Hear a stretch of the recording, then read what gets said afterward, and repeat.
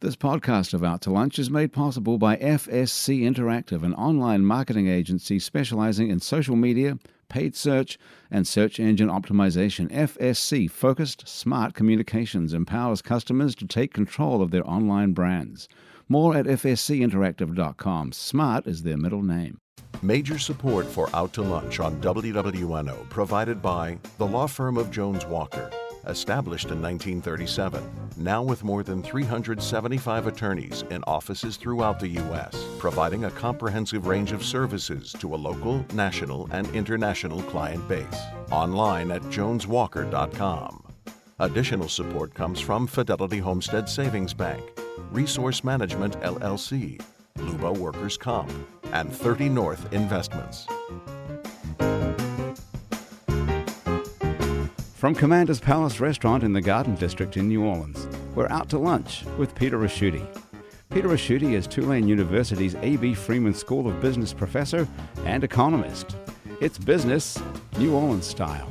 Hi, I'm Peter Ricchiuti. Welcome to Out to Lunch. Common sense is difficult to define. In business, people with unique and quirky ideas can run into a lot of negativity based on common sense. A few years ago, it was the stupid idea of putting a camera in a phone. Common sense said it would never work. People who want to make a phone call don't want to buy a camera. Then there was the idiot idea of fancy coffee. Who's going to pay $5 for something with a stupid name like Frappuccino? How about the guys who decided that at a time when newspapers are going under all over the country, when New Orleans' one remaining paper couldn't get enough advertising to sustain itself, they're going to launch a brand new daily newspaper in New Orleans. That newspaper is The Advocate. Its editor is Peter Kovacs. Peter, welcome to Out to Lunch. Okay, well, thank you for having me. Now, opening a business is unimaginably difficult. Most people do it once, maybe twice in a lifetime. Colin Grussing is doing it once a week. Colin's company, 52 Businesses, is launching a new business every week for a year. It's not a gimmick, it's not a reality TV show, it's a real business model. Common sense has got to tell you that's crazy, right? Like the Frappuccino. Colin Grussing, welcome to Out to Lunch. Thank you. Thanks for having me. Now, Peter, we're all more or less familiar with how the New Orleans Advocate got started. Instead of declaring defeat due to declining ad revenue, the Times-Picayune decided to pitch itself as an exciting new model with a 3-day-a-week paper and a website. Where others saw doom and the death of the daily paper nationwide, businessman John Georges saw an opportunity. He bought the Baton Rouge Advocate, hired a lot of talented folks the Times-Picayune discarded, and that would be including you, and started a whole new edition of the Advocate in New Orleans. So let's start with the obvious question. The Times-Picayune claimed there wasn't enough ad revenue to fund one newspaper in New Orleans. Is there enough revenue for two, or probably more accurately, maybe 1.5? Is there enough out here? Oh yes, we think there is, and we think that the rumors of the death of the daily local newspaper have been exaggerated, and that there's still a good marketplace for it. Most of the owners of newspapers are not doing what they did with the Times-Picayune. Warren Buffett, right, who's a friend of yours, is buying newspapers. Yep.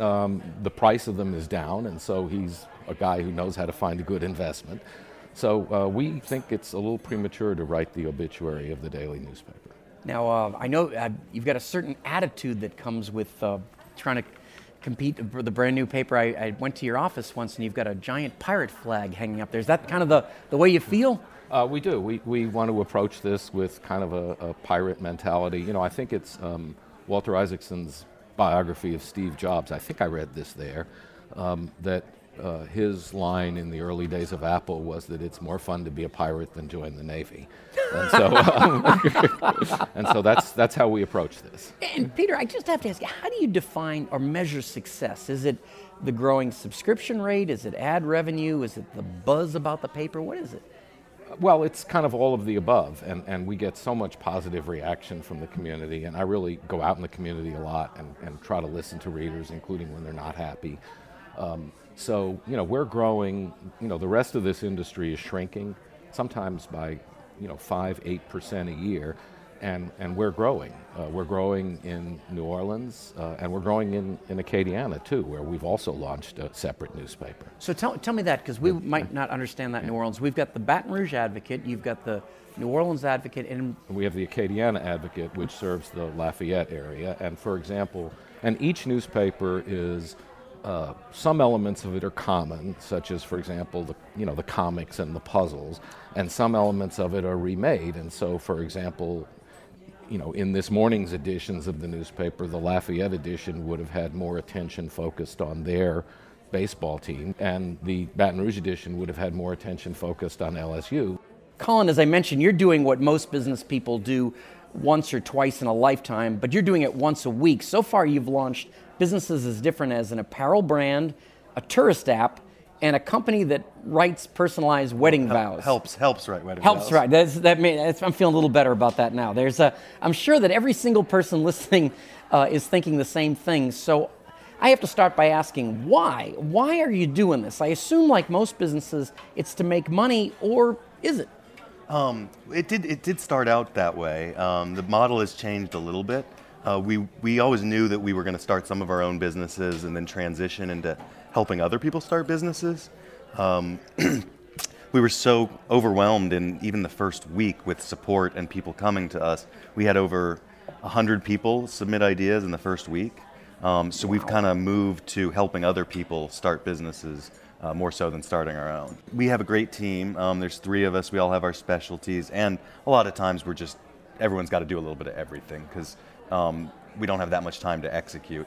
And then we call on outside experts and professionals and partners. That's where we really can provide value, is by bringing in experts. We don't claim to be experts in everything or anything, but we do know a lot of really smart people, and we help these entrepreneurs meet the right people and get the best advice, and then we really kind of run them through a boot camp and push them to to do what they've been meaning to do, but get more done than they thought they would do, particularly in a week. Well, how do you, from the expression of those blues songs, keep the wheels on the bus? We've had some problems with the bus, definitely. Not physically, but monetarily. Is it? Do you charge anything? No, we definitely don't charge anything. We don't want to take any equity. We're hoping we can continue to help businesses without taking any equity. Currently, we're just self-funding, and it's less expensive than you think. We definitely could use some help. If How there's about anyone these out experts there. that you tap into? Do they do it pro bono? Oh, absolutely. Yes, no money changes hands ever. It's a great model. I mean, they get some exposure. They get to help build the community, and they might get like a long-term client out of it, like if it's a banker or a lawyer or an accountant. And you have all those on the bus. Yeah, it is a heck of a bus. We've had some really much more important people than ourselves come on the bus, and it's always a little weird. They're looking around at first, but we have them sign the ceiling, and they usually end up having a great time. Now, Peter, what do you tell people? What distinguishes the Advocate from the Picayune these days? The starting thing that distinguishes it is that it comes every day. And, Okay. And really, if you think back to 2 years ago, around this time was when the owners of the Times-Picayune announced that they were going to stop being a daily newspaper. And really, the complaint with that could be summed up in one sentence, that people wanted a daily newspaper. They didn't want 3 days a week of newspaper. So I think that's the most distinguishing feature. We have, people in New Orleans didn't just want a daily newspaper, they wanted a daily newspaper that was familiar to them. And they didn't want a daily newspaper that was rooted in Baton Rouge. And so, we hired Stephanie Grace and James Gill and Nell Nolan, and, the whole Advocate is full of familiar names in New Orleans journalism. And our aim is that it be familiar to people in New Orleans, and based on the reaction, I think people are comfortable with it. Now, Colin, do people a lot of times have the same idea? No. Really? Hasn't happened yet. That's a good question. Surprisingly, I have not seen 2 of the same idea. There's all these, wow. And there's some wild and crazy stuff. And I'm not against, a lot of my businesses have been kind of wild and crazy stuff. So I'll hear anybody out for sure. But it does kind of, the biggest challenge with it really is to tell whether or not, is this person crazy or is this a visionary idea? And, we don't really have time to do that much research. So we kind of have to end up going with our gut. And I think probably a few people have been put in the crazy category who perhaps might have been visionaries. So if you're out there listening, feel free to I remember reach 40 back years ago out. when Steve Jobs came onto your bus and you thought that was ridiculous. And Peter, I'm going to take advantage of you here because you're a journalist. As a journalist, what question would you ask Colin? The first question, business writers, and you deal with business writers, always when someone tells you they're going to start a new business, they want to know what their financing is and how does that part of it work. And often in terms of judging the newsworthiness of something, you're trying to decide whether the person who's pitching you on a story actually has the money to do the thing they're pitching. So how does that work? The return on investment really is amazing. I mean, we can operate on next to nothing. Jason and I are pretty comfortable not getting paid for the time being. We don't really spend money on rent or any overhead at all. I mean, if we could get to pull together $80,000 a year, we could help 52 new businesses launch in New Orleans. We have one great sponsor so far, Kerry Kirby at 365 Connect. Great guy. He's always there to help out a new business or someone who's trying to help new business. He's been absolutely great. And yes, we are definitely looking for more sponsors. And our market, our audience, our demographic is very desirable. It's people who are wanting to start their own business. So anyone who's in business services could really benefit from a bank, investment firm. Now, this is the part of the show where we call the checklist, and it's the part where we take a break and ask you each a quick question that you probably wouldn't find on a loan application. So let's see. Now, Colin, I'm just going to start with you. It's particularly appropriate with what you were just saying. When you were a child, were you in leadership or entrepreneurial ventures? Definitely not leadership at all. Didn't make any sense to me, like student government or anything, because you didn't do anything. But definitely entrepreneurial. Definitely entrepreneurial. I mean, I've sold everything. One of the first was mulberries out of the backyard. We sold pecans. I sold CDs. There was this ridiculous deal that you could get 12 CDs for 99 cents. Remember this, BMG or something? Right. So I got 12 CDs and I sold them at school, and then I had to buy 6 more, but I definitely ended up netting a profit. That's where you learn the term markup. Sold concert tickets when that was still a viable business, and probably a couple other things. But definitely. My parents are both entrepreneurs. Well, they have one small business, really, but it's pretty entrepreneurial. They make jewelry from recycled metal and sell it all over the country. So they certainly were more in that kind of path than corporate. Yeah. Wow, that's pretty great. And you're not done yet. So this, And Peter, this question actually came from somebody here at Commanders, and can tell everybody wants to talk to you and get these. Okay, all right. It said if you come back to the show in 3 years, how would things be different? Well, I think if I came back to the show in 3 years, we would have more subscriptions. We probably would be. We're the biggest daily newspaper in Louisiana. We probably would be the biggest newspaper in Louisiana by that point. I think we would get more, we and everyone else would get more of the revenue from, non-newsprint products. The great mystery in our business is, trying to figure out the winning formula for getting revenue out of the next generation of products. And so I think we would be getting more of our revenue from that. I don't know whether it would be from, advertising or subscriptions or memberships online, which is the new trend in our industry. But I think in some way we would be getting more money from that. And Peter, what are some of the models that newspapers are using? For instance, the New York Times, they have kind of an interesting model. The New York Times model is to, the entire newspaper industry, with a couple of exceptions, the Wall Street Journal and, interestingly, the Arkansas Democrat, when the internet, at first their reaction to the internet was to put the content on there for free. And that's what most companies do. We do that. NOLA does that.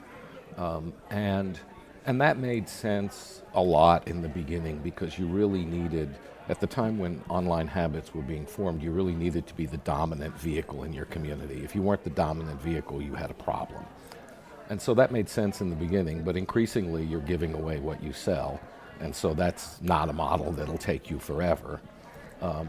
The New York Times has gone to a subscription model, and very cleverly, and their technology works very well, is another thing. And the Wall Street Journal always had that model, and increasingly, Gannett, which owns 80-something newspapers, has gone to that model. We haven't done that yet, and maybe we will at some point. The owners of the Times-Picayune are sailing their boat in kind of the opposite direction of the rest of the business. The rest of the business is trying to figure out how to charge customers for this content. And they have a different theory, and they're smart people. Tom will tell whose theory is right.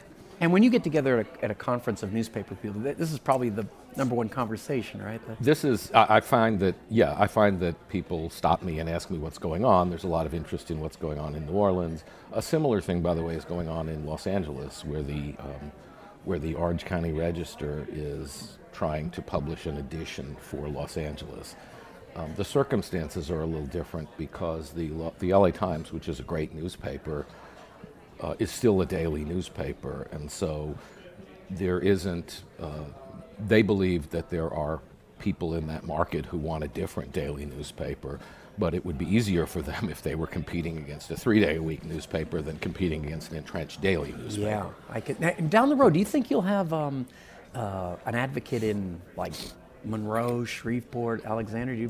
We've been asked that, and the limits on the footprint of this business model are the ability for you to deliver a paper at more or less sunup that has an LSU night football game or Saints night football game in it. And if you can't, and you probably can't do that in Monroe unless you fly it up there. But that really is as far as you can get from your printing press, is as far as you can bring the paper and get it delivered. So unless you want to predict how the fourth quarter goes, you might have to be well, that would be, that would be a mistake. And we just had this weekend of baseball games which had rain, and they were very. and baseball is much more unpredictable than football. Yeah, that would be. Yeah. Well, let's check our inbox. That's where our producer picks a question that's come in over the past week from a listener. Grant, what have you got? Peter, we've got a lot of questions for Colin on our Facebook page. Some really interesting ones. I've chosen this one from Haley Crum, who says, since this conversation is about defying business common sense and just going for it, what is the tipping point for just going for it? In other words, when should you just go for it, and when should you actually listen to common sense? So my answer is to always, in almost all cases, just go for it, but be very careful about how you go for it. Be strategic, and that's what we try to show, and that's what the 1 week thing is about, is to show people how to responsibly test a business idea. So going for it doesn't mean quitting your job. It doesn't mean putting your life savings or your kids' college on the line. What it does mean is put a small version of your product out there, put a first iteration out there, talk to as many customers as possible, then decide if it makes sense to take the next step. That's what we mean by going for it, not put everything on the line.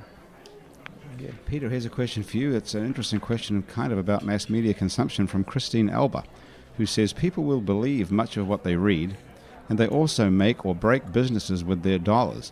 Who really has more power, the herd or the shepherd? When I started in this business 30 years ago, the power of the media was much greater. The power of the titans of the media was much greater than it is today, because they controlled the flow of information. And as H.L. Mencken said, freedom of the press is available to anyone who owns one, or something like that. And they controlled the flow of information, and so what the media decided was the information you deserve to know is what you knew. And a spectacular, I've always thought, example of that was the fact that John Kennedy was having affairs and everybody knew it, and mostly he was covered by men who were probably also having affairs, and so they all decided that none of that needed to be known.